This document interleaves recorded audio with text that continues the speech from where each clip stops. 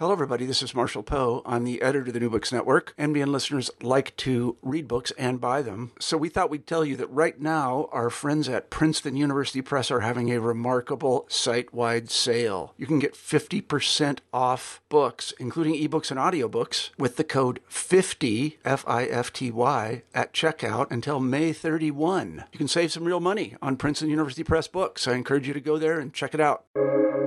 Welcome to the New Books Network. Hello, this is Lily Gorin with the New Books Network, the New Books in Political Science podcast. Today, I am joined by two of my friends and colleagues, Heather Hlavka and Samina Mullah, who are authors of the new book, Bodies in Evidence, Race, Gender, and Science in Sexual Assault Adjudication.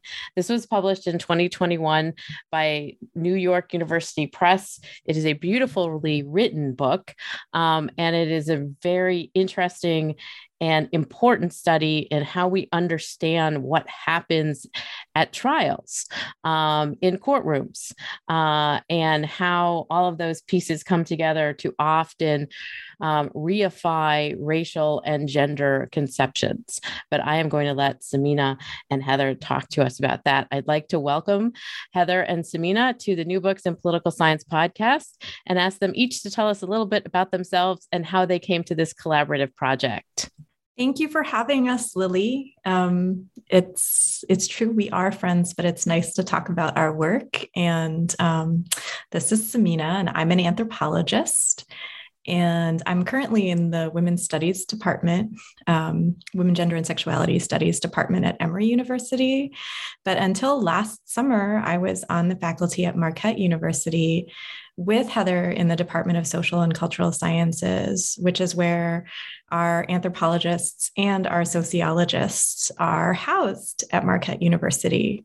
So in a kind of biographical way, Heather and I met and developed a potential collaboration because we were in the same department, but also because we had read each other's work after joining the department. And we have very overlapping interests, even though we come from different fields. We're both qualitative researchers. We are both very active in the law and society world. And so that's a conference that we go to. And some of our closest friends are political scientists. But we came to the study of a courtroom ethnography in part because of the previous work we had done. And I'll talk a little bit about what my earlier work was, and I'll let Heather add her particular approach, because we do come from different places and approaches. And so as an anthropologist in which we heavily rely on ethnographic methodology or field work to do the kind of research that we do, I have always had an interest on the intersections between medicine and law. So the first book that I wrote, which was based on my dissertation research, was on medical legal intervention into sexual assault. What does that mean? Emergency room sexual assault interventions. And so I spent 4 years in Baltimore watching people collect evidence. By people, I mean mostly forensic nurses collecting evidence, working with sexual assault survivors. And at the time, I was very, very interested in some of the clinical implications of citing that work there. And after I completed that project, I began to really wonder what happened to that forensic evidence. And Heather has also done work on sexual assault forensic intervention, but from a very different angle. So I will let her speak to her own research entry. Hi, thank you. This is Heather. And yes, as Samina said, I am a sociologist. I am in the Department of Social and Cultural Sciences at Marquette University in Milwaukee, Wisconsin. And that is where Samina and I met, of course. And we're discussing our previous work together. And going on this tenure track journey together in the department, how we were going to do this, what we were publishing, what were some next steps for our maybe collaborative work together. And we started developing this project. My work previously, as Samina mentioned, was really in some of the evidentiary work on sexual assault intervention, particularly on discourse and language. So a lot of my work was really focused on how do young people, how do children talk about their experiences of sexual violence. And that was using disclosures at a community organization that would do forensic interviewing of children. So I really focused a lot on the disclosures, the language, the talk that was used. And of course, that was used in court. Sometimes that was used as evidence. So really in a very similar way as Samina, thinking about where did that evidence land later, right? Like what was the next path? And we started talking about our interests and collaborating on this project. So I am a qualitative researcher in sociology, and a lot of my training was on discourse analysis, narrative analysis, doing interviewing, and group facilitation, as well as some ethnographic work. So I'm not as specially trained as Samina in anthropology, because in sociology, we have multiple methods. So it was really wonderful to get together and talk about how we're going to do this multi-method intervention and analysis, how to really plan out the methodology of bodies and evidence, and what kind of different approaches that we could take together. And that is where I'd like to ask my next question, because this is a long time of study that the two of you not only worked on, but you integrated your students from Marquette University into, that you were sitting in courtrooms, you were sitting in jury selection, you were interacting with court officials. Can you explain a little bit about how you built essentially the research process for this really detailed ethnographic study of understanding how race and gender come into and are essentially reinscribed in so many ways in the court setting? So I think a lot of scholars start in the first place, which is with literature review. And because we both had so much experience understanding what sexual assault intervention looks like with adults and children, and I should distinguish that the programs that I worked with in Baltimore worked with people who were 13 years of age and higher. People I would consider children, but in terms of the forensic universe, that's how it's split up. Oftentimes. And Heather worked with people who were, we have some overlap, but she worked with much younger people than I did. And so we saw our own research as very complementary in terms of what actually gets adjudicated in Milwaukee. And we had so many questions about what happens with evidence, in part because what the literature tells us from our good colleagues who do the quantitative analysis is that the inclusion of forensic evidence has not really shifted the outcomes of sexual assault prosecutions. There's one exception, which we still don't really understand whether there's a causal relationship there, and that's Michigan in the United States. Until recently, that's essentially where the literature has landed. And so being the type of researchers that we are, we had a lot of questions about how forensic evidence and forensic expertise, which we all seem to invest so much in as a society, but also literally, right, in terms of the political economy of sexual assault intervention, the state really invests heavily in these forms of intervention. We began with this question of how has the process shifted? And in order to understand the process, we turned to an ethnography of the court, in part because a lot of research in law and society, especially that's concerned with legal norms and what we consider the life of the law and its everyday, is really based in textual analysis. And textual analysis in legal studies really focuses on what makes it into written opinions, which is typically when we're setting new precedents. So you're working at the appellate level. But if you care about the everyday, then that doesn't tend to appear within the judicial record in the same way. So there was a really compelling methodological reason to be present in court.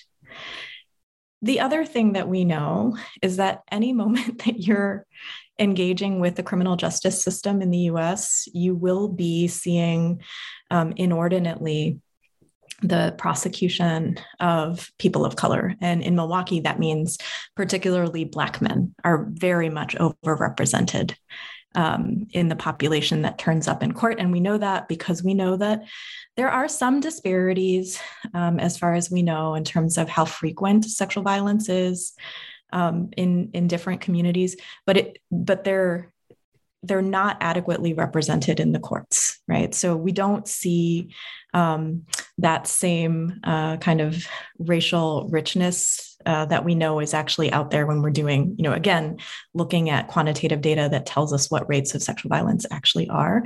And we also know that you can get court records of precedent conforming trials, but it's going to leave out all that off the record talk, which can be really rich. And when you're studying things like race and gender, we also know that judges are very much acculturated, as our attorneys, not to say racially offensive things. So you can't, for example, find that coded language as easily as you can when you're present, and you can see a facial expression, you can pick up on a tone, you can notice a pattern of repetition, you can spend the entire day in a courtroom, you can hear the off the record talk, so you know a great deal more about how particular personnel orient to questions of race. So for those reasons, we chose ethnography. And I will pick up there and add in a little backdrop to that wonderful description of why we chose to do the work that we did this way. I don't know if you remember, Smina, but we were tasked with bringing in a speaker for one of our lecture series, and this was many, I hate to say perhaps a decade ago. Sarah Buell. And Sarah Buell did a lot of work with court watch programs. And actually, I have a history working with the court watch program in Minneapolis, Minnesota, which is a really well-established, really wonderful program. And talking about this with Sarah and sharing those experiences, it was fabulous for her to be with us and say, wait a minute, like Milwaukee doesn't have this, right? One of the largest jurisdictions in the United States, and Milwaukee doesn't have an official court watch program. So Smita and I, in our maybe naivete, but also hopefulness, we're like, hey, we're going to start this. Let's do this together. We're just going to take this on. And that kind of started us thinking through a pilot program, and we gathered a lot of our undergraduate research, research assistants, but also undergraduates in our classrooms, and really used that as a entry for them, into watching court, into understanding about what was actually happening in the space. It's not like TV, it's not like Law and Order. So that was eye-opening for students, which was wonderful, but it also really allowed us the space to more fully understand what was going on in this process. How do you, track cases through the CCAP, which is the online court system? What kind of information is there? What is the ebb and flow of the daily practices of Milwaukee County courts? And so we did this for many years, and talking about it and teaching our students about methodology. I teach research methods in my department. Having students actually have this experiential learning about ethnography and interviewing and tracking cases and quantitative and qualitative, analyses. That was a lot of work for us, a lot of technical work, a lot of tracking. And, we thought this is just a wonderful pilot study. And then we were able to kind of develop that on the ground evidence combined with the literature and develop a grant. And so we ended up getting the National Science Foundation grant to, from the pilot study, really showing like what we could do and our reasons for wanting to be in that courtroom space through ethnography. And that was, years and years of really, talking with gatekeepers in the system and being there. We've had a lot of scholars say, well, you can just go into that space. Like, it's a public space. You can watch whatever you want to at any time. And we, certainly said, of course, but we did want, the chief judge on board with what we were doing. We did want the courtroom actors and players to know, here we are, right? We're sitting here. We're going to have our students come in and out. Please know that they're here and we're here, and we're going to just be hanging out and watching. And that's what we do with ethnography. And then we were really wonderfully able to get some really good research assistants on board through that process. Get some more money through the National Science Foundation to support them. And we had about, I'd say, 5 or 6 really dedicated undergraduate research assistants, one in particular, Amber Joy Powell, who was our McNair scholar as well, and was, with us through most of this project, who were able to take notes and be in places that we weren't able to. We were able to talk about and reflect on this process together. And that was really, something Samina and I designed as a feminist ethic of care, to really think deeply about how we were going to involve students, teach and learn from them as well about this process, and make sure everyone was taken care of as best we could, to really do that reflection work together as a group. And, we really took great pains, I think, to really make sure that was happening. And it's one of the things that I found particularly important as I was reading through your book, how you explain your own experiences and the experiences of the students, and how you think about yourselves in these spaces and how you are presented in these spaces and how people are responding to you based on your gender and your race and so forth, and your age or ableism in these spaces. And so I found that really interesting, in part because the main thrust of the research is also like, how are people who are in this situation as a witness, a victim witness, or a defendant, how are they being perceived? And how is essentially the narrative about them understood within this legal system? And I'd love for you to sort of talk a little bit, unpack these intersectional components of what you kept seeing in terms of the reinscribing or the inscribing of authority, which is really what I found to be fascinating and disconcerting in terms of the research itself.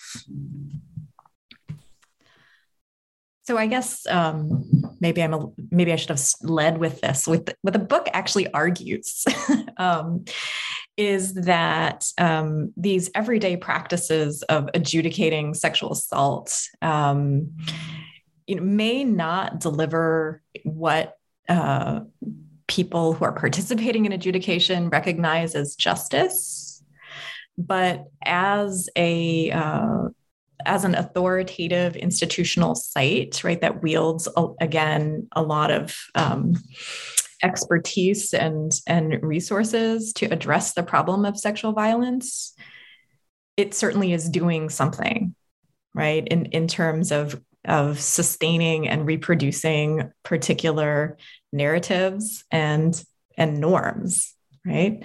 And what we see the product of the courts being, again, whether or not these are aligning with anyone's ideas of justice, are very clear hierarchies of race and gender, right? In which there's like a distinctive notion in which the crime of sexual violence itself is one that, there's a lot of emotional sensitivity and intensity around. It's challenging.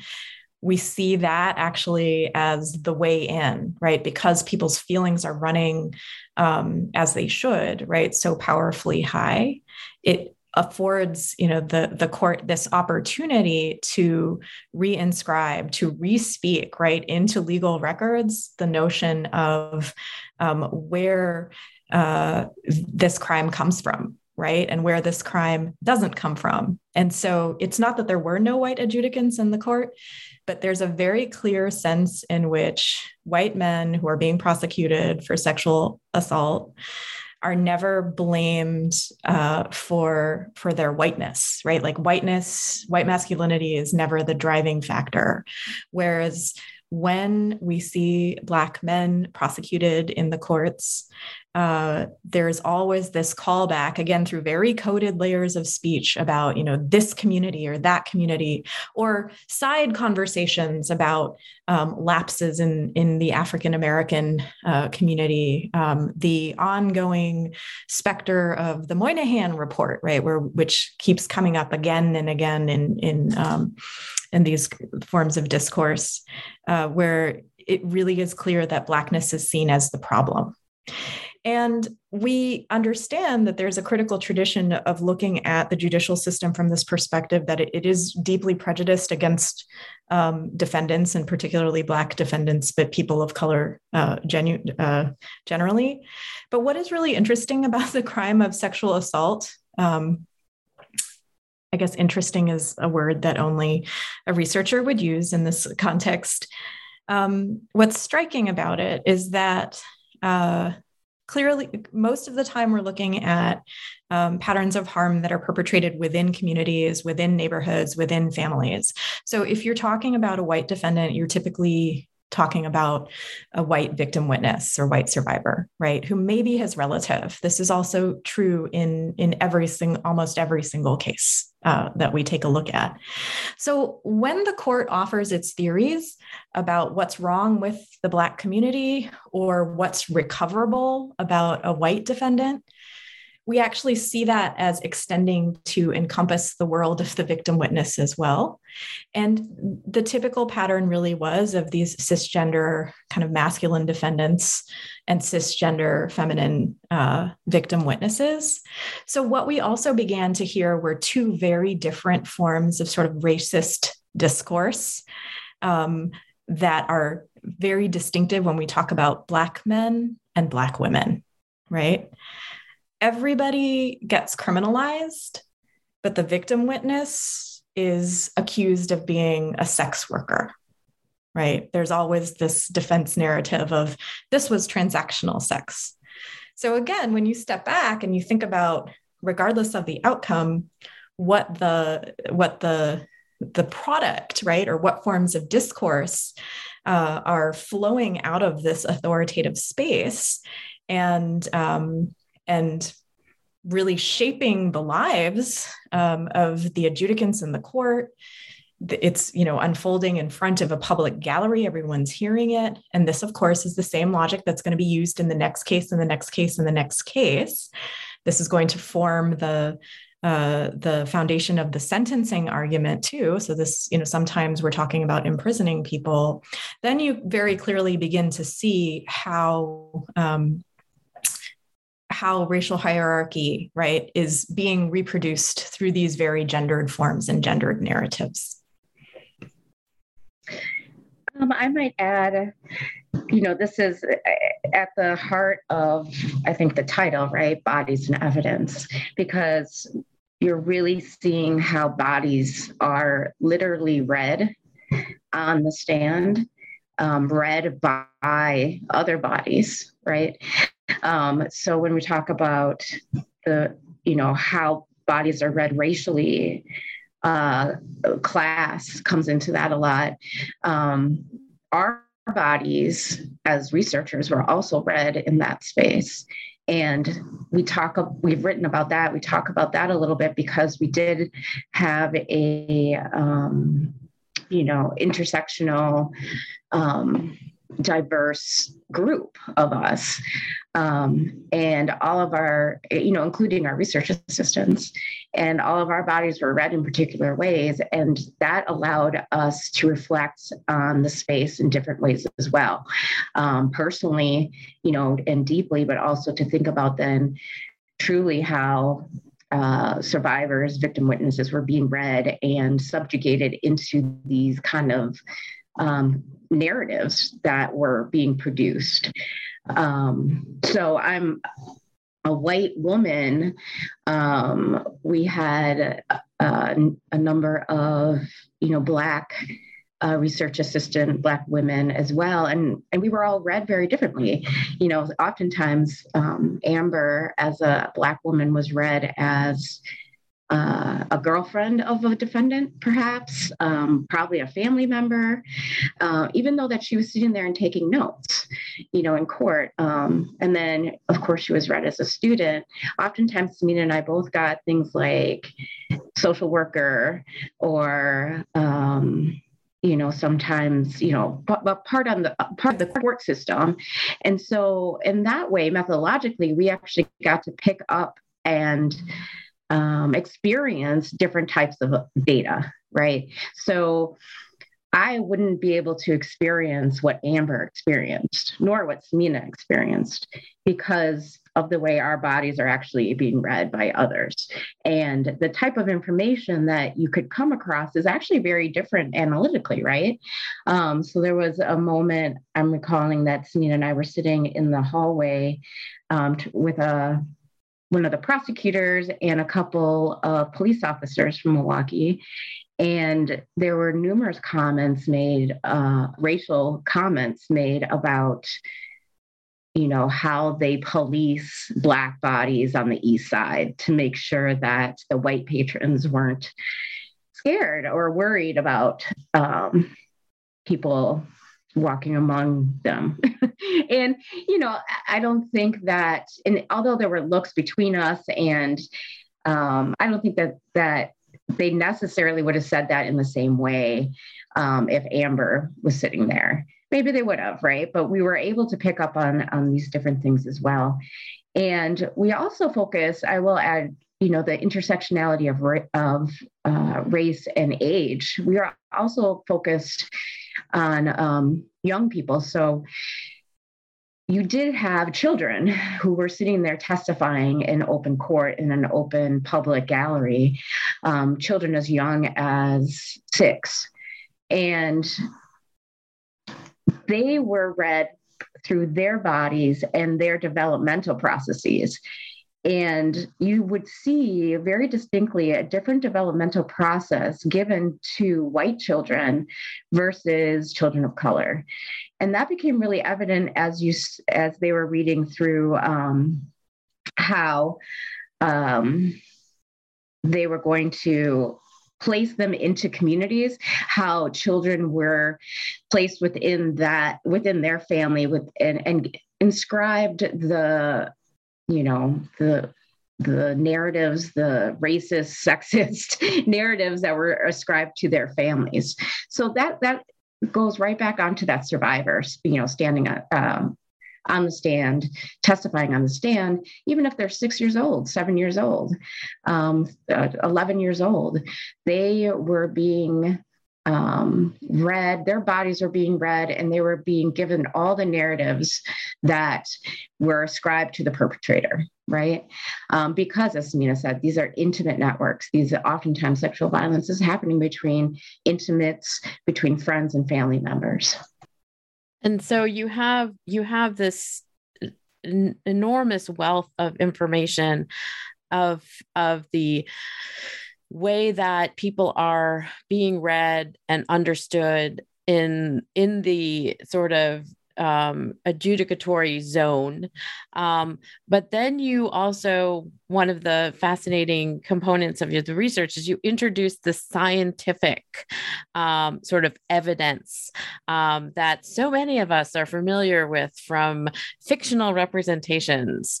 As my husband often talks about the powder that CSI people use or whatever.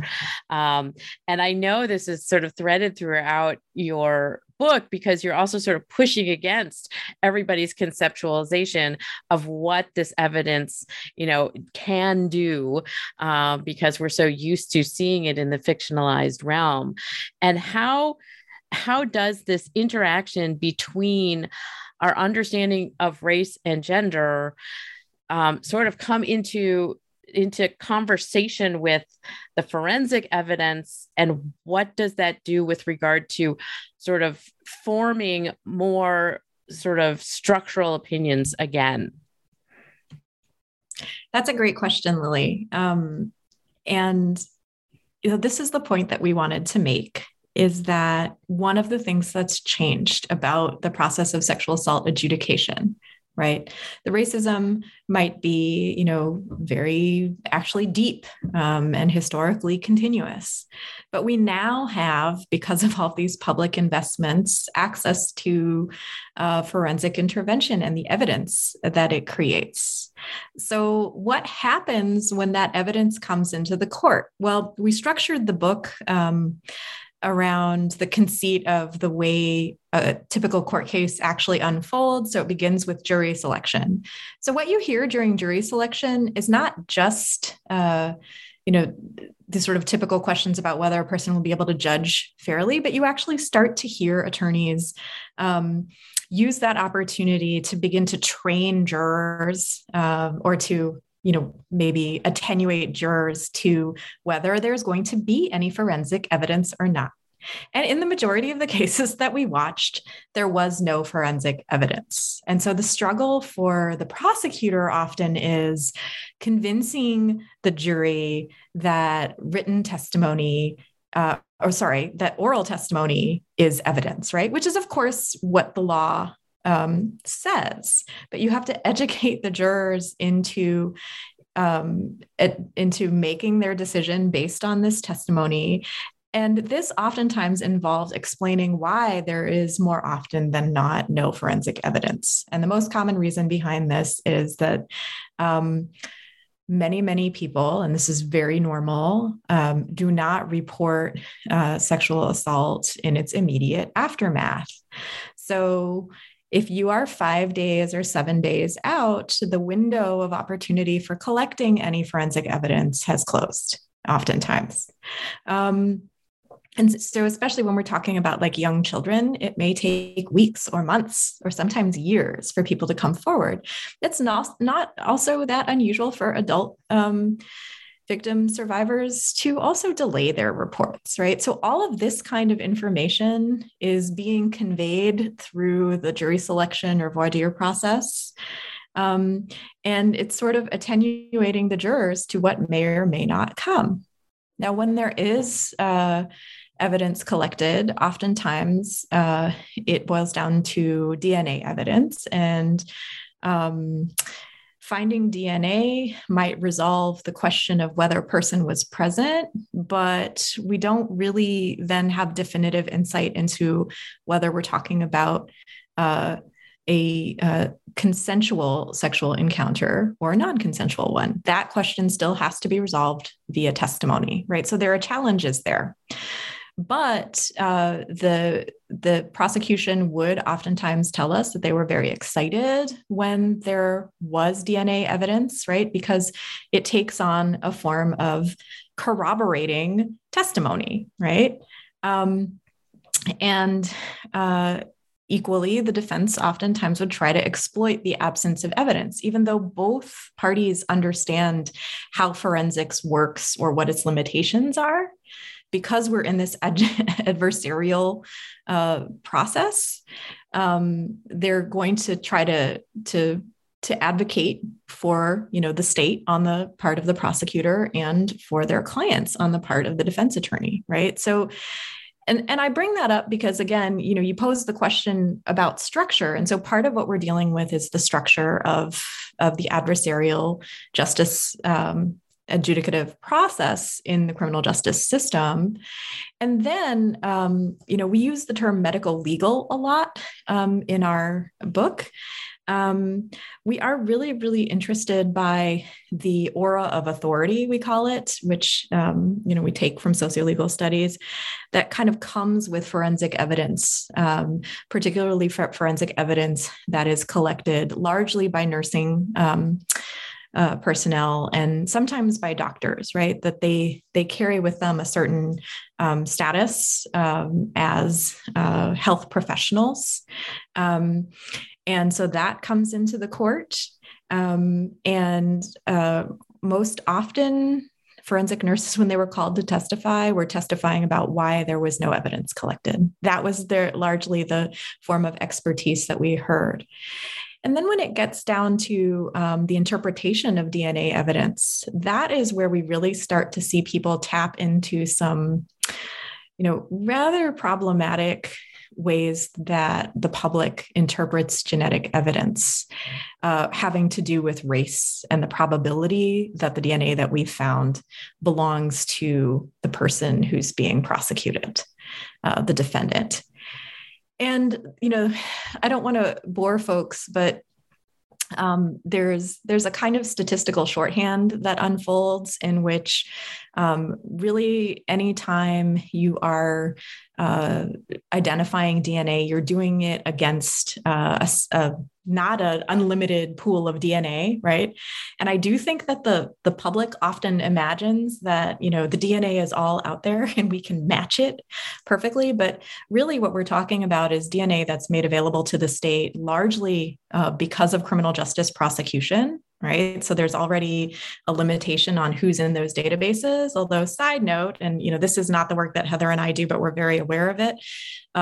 When you give your DNA to Ancestry.com or 24andMe, 23andMe, and all of these other proprietary private businesses, please be on alert that many of them do have deals with states on a state-by-state basis to allow those databases to be searched as well, right? So we're starting to see different influxes of DNA.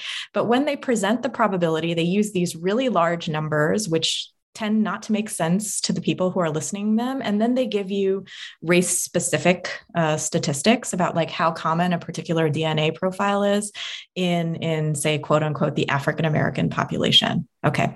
We can't know that, again, because all we have are these really limited samples of these databases.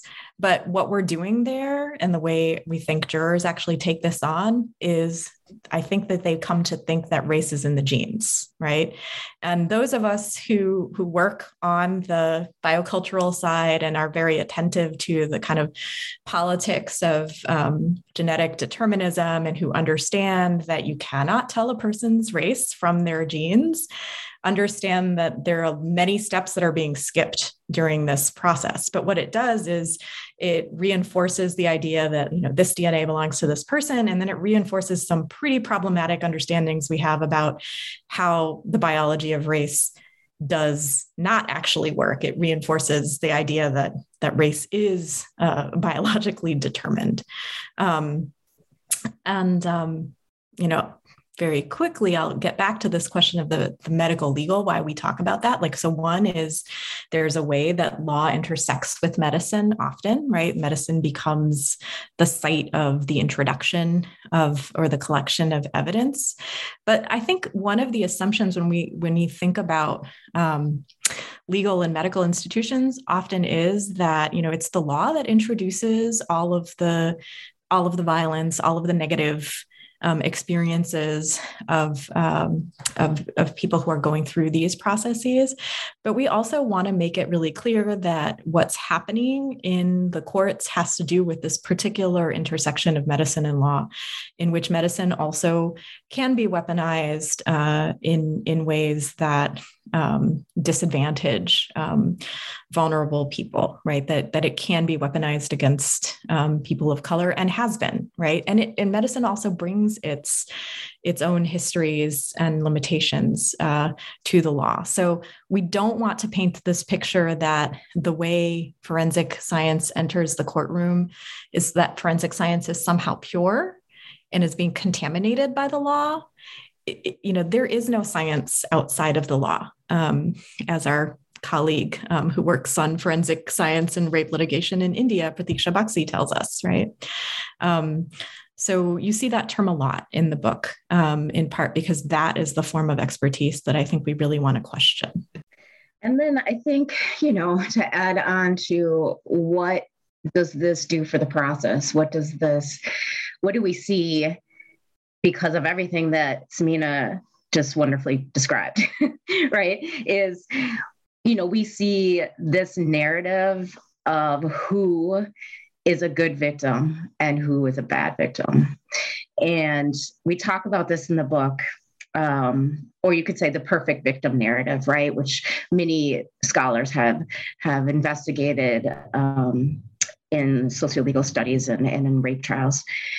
And this is historically, a patriarchal and I would say anti-woman, because there is this idea that a woman's voice and testimony must always be corroborated. And that is a very long historical, story of not believing what women and children say. And so we would think that then, oftentimes that all this evidence, all this DNA evidence that we have at our disposal now comes in and gives us the answer. And it is absolutely not the case, right?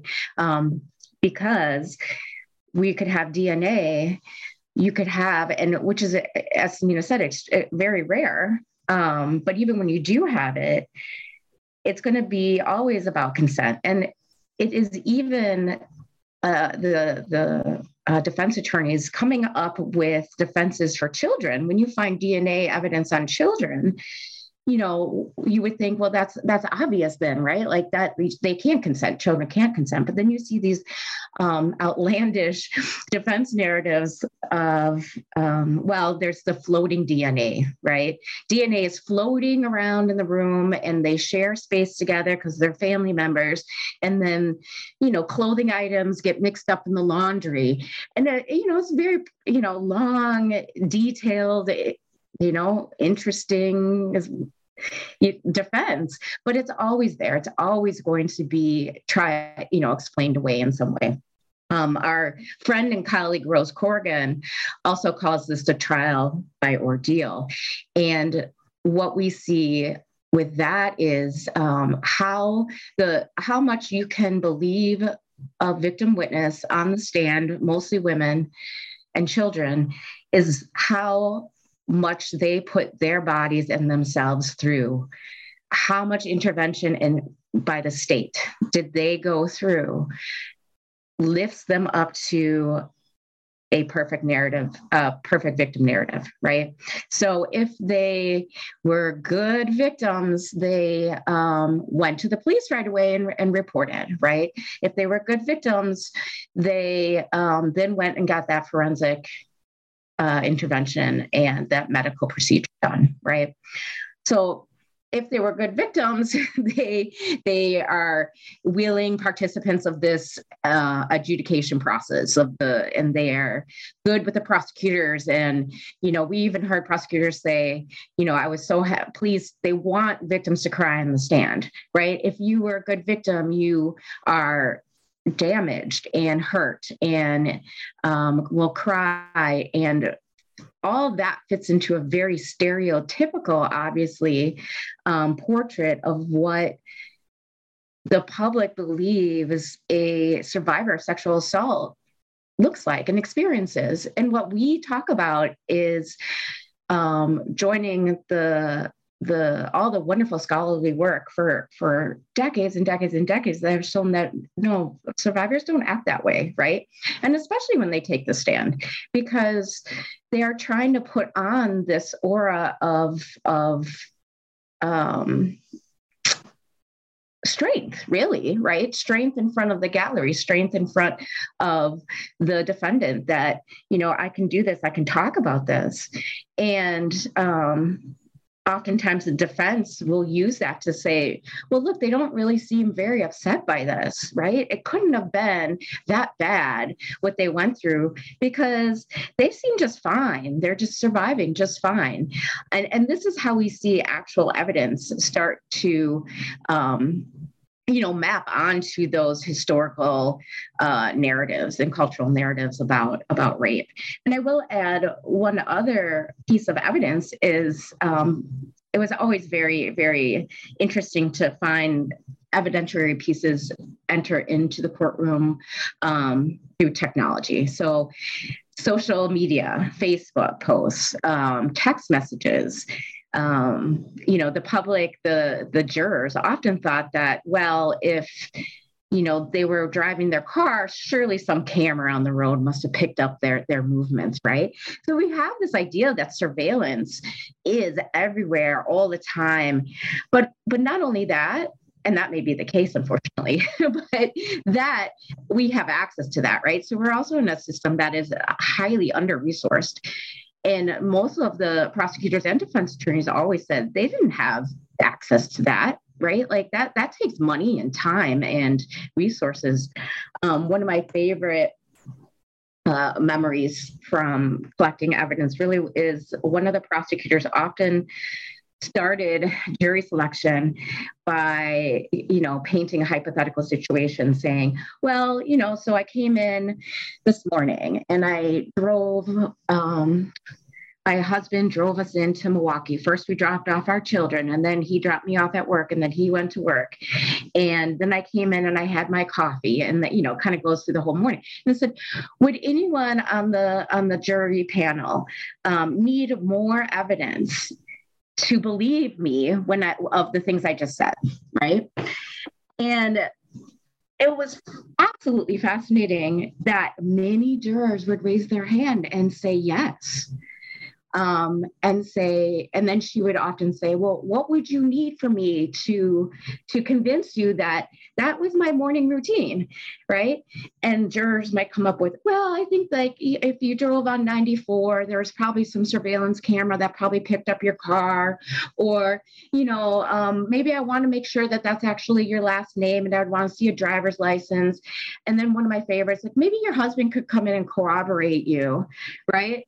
And I mean, that is the system we have, right? And those are the jurors we have in all of these cases. And it was astonishing the amount of evidence that really we think is available, whether it's DNA, surveillance cameras, social media. Samina and I have an article in Law and Society Review about the use of text messages and social media, because that too, oftentimes you would think, well, this is written down. This is text messages. It's not testimony. I can't lie. It's there. But what we show is that it doesn't matter if it's written. It is how it is read into the court process, how is read into the transcript, who reads it, who animates it. And we go through a couple cases comparing this real, visceral, fantastic animation of text messages and social media to create very different outcomes than you would think. that the text messages would relay on their own, right? So there's so many, fabulous, examples of how this really is a process, right? And who we believe and who we don't. And I think that is historically deep. Who we think are experts, right? Most of the witnesses that came to the courts, police officers, nurses, are fact witnesses. They're not expert witnesses, right? They're just there to relay the facts of a report that's already written.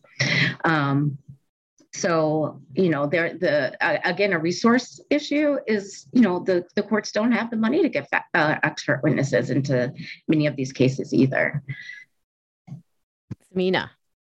I was just going to say something again. We've talked a lot about how under-resourced the criminal justice system is. And every time Heather and I do this, we talk about this, right? In the sense that we really do think there's like a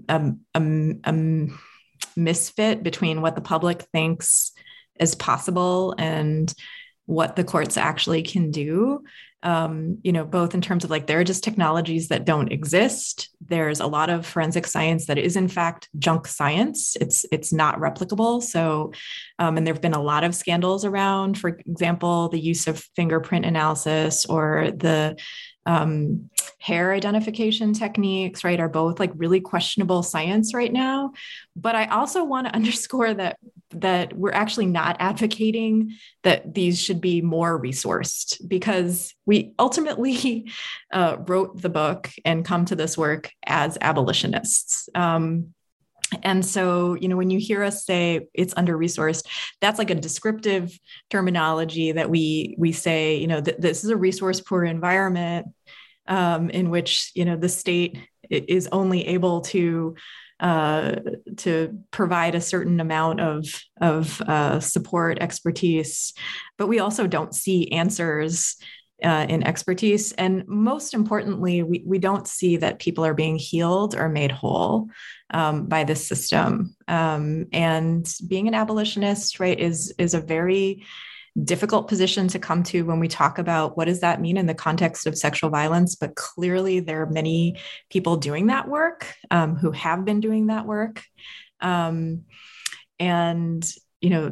we would sort of draw them in at the end of the book, in part because we don't see an easy fix. Ultimately, whether you resource the courts and resource policing, which we really disagree with, or not, you will not undo what it is that the court does in the sense of its sort of hyper surveillance of Black communities, its active harm of sexual assault survivors who are really, put through the grinder in order to produce an outcome of a conviction, if that's where things head. It doesn't undo that. In some ways, it would intensify it, right? If we resource the courts and the police more, then we're going to see an intensification of those racist, sexist. They're also, very homophobic and ableist narratives. And so, I just want to be really clear, because Heather and I are often very clear that we mean under-resourced in a descriptive sense and not in the sense of advocacy. And that was one of the points that you sort of make inside the book as well, is that the resources there's a lot of resource in terms of the science.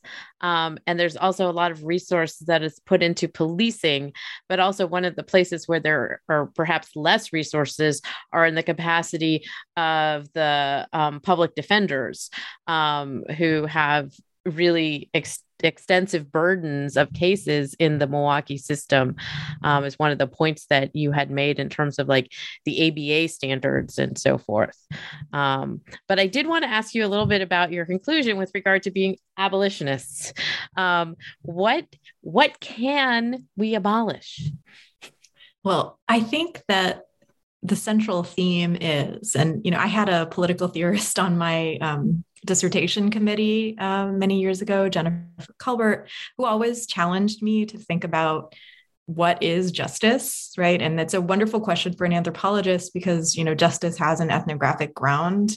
And it, is both something that is felt and experienced in a individual sense, but also in a communal sense. And I mean, I'm sure Heather will have a lot more to say about restorative justice and other models of justice that we do see communities kind of coalescing around. But ultimately, I think that we can invest less in scientific evidence because all it really does is reinforce our distrust of testimony.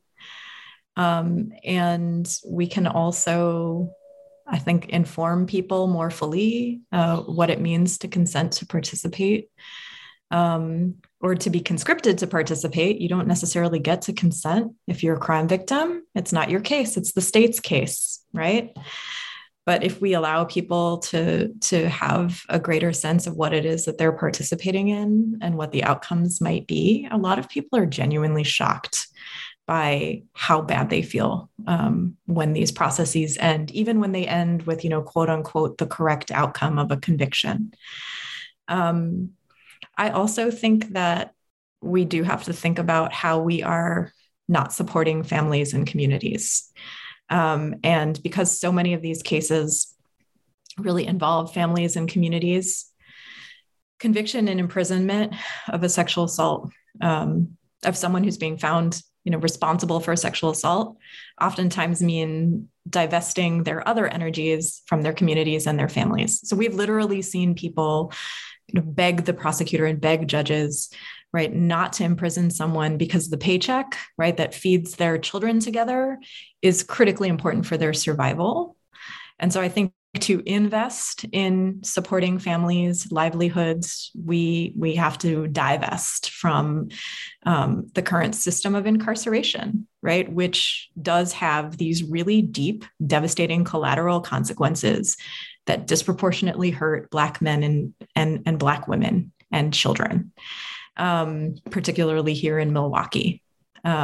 So I think it's going to take a lot because oftentimes I do feel like there is a lot of inertia within the current system. We're really committed to it, committed to those foundations. But I think it's really important to like dream wildly about what it would mean to heal and what it would mean to hold someone responsible in a meaningful way within their community. Absolutely. I think I'll add that there are many ways in which we invest in violence, right? And the state is part of that. So again, talking about the resources available is not to increase those resources, but to divest from the violence that we see in adjudication, the violence that we see in mass incarceration, the violence that's created by the state that affects all of us, all of our communities. And certainly we are deeply socialized into this punishment model from the moment that we're, born. And so that's a real hard, that can be very difficult to get away from. I think that most importantly, to start to do that, we need to be survivor-led. That means we need to tell and listen and hear different stories. We need to let survivors of violence lead the way. And when we let survivors of violence lead the way and tell us what they want, instead of forcing them to do something they don't want or lying to them about what this process is actually going to look like and feel like, or trying to even smooth it over, right? When we listen to what survivors want, we very, very rarely see that it is incarceration of their family members, their community members. Sometimes, I'm not saying that, some people can't find healing from that. I do think that some people do. Vastly, we see that that's just not what happens. On the flip of that too, we are incarcerating massive numbers of, in particular, men of color, but fathers, sons, brothers, and we're not holding anyone really accountable. We're not holding the state accountable. The people who create harm are not being held accountable, because punishment and incarceration doesn't hold anyone accountable. You sit there, you take some classes, maybe you reflect, but none of that's guaranteed and none of that's, forced upon. So accountability is extremely different than punishment and incarceration. And if we want to get real about abolition and what that looks like, we build and we imagine. And when we do listen to survivors and people doing this work, transformative justice people and advocates, and activists working on this for many, many decades, or, say over and over again, accountability is not anything that happens in the system, right? Accountability happens in your community. Accountability happens in your family. And we can start to heal perhaps and grow if we hold people accountable and ourselves accountable to the systems of violence in which we invest in all the time. A lot of that is also thinking very, very clearly about the resources for victims of violence too, because, once you're done with the case, whatever that outcome is, oftentimes the system says, now we're done with you. Now we get to throw our hand, no more contact with you. So where are the resources where is the healing that's happening after that? We don't invest in any of that. The state has no incentive to do that, I guess. And it certainly doesn't do it for survivors who are left after those cases, who feel the injustice and need assistance, whether that's financial assistance, therapy, counseling, assistance for healing. None of that's there. So we need to tell different stories. We need to correct a lot of the public perceptions on what's actually happening in these spaces. And in particular, need to listen to people and survivors who have gone through that, right? Because they know better than anyone else. And it's time to, start listening and taking what they say very seriously.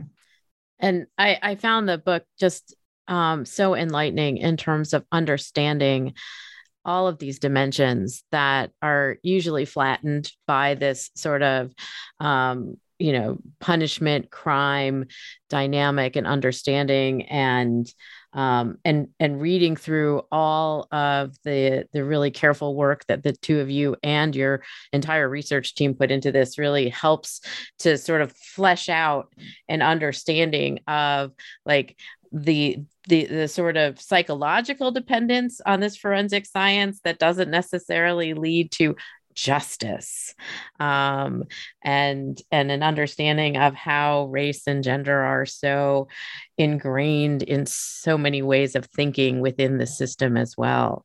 So I wanted to thank you both, Heather Malavka and Samina Mullah, for joining me today to talk about Bodies in Evidence, Race, Gender, and Science in Sexual Assault Adjudication, published by NYU in 2021, NYU Press in 2021. Would either of you like to give a shout out to a brick and mortar store with perhaps an online presence where people can purchase your book? We love Lion's Tooth in Milwaukee and Cheris Books and More in Atlanta. And we also encourage people to check out things like Insight and Critical Resistance and Impact Justice, which are some of the restorative justice projects that you can find online that have been working on addressing sexual assault outside of the courts for years. Thanks, Lily. My pleasure. Thank you for joining me today. Thank you, Lily. Absolutely a delight to have both of you on. Thank you.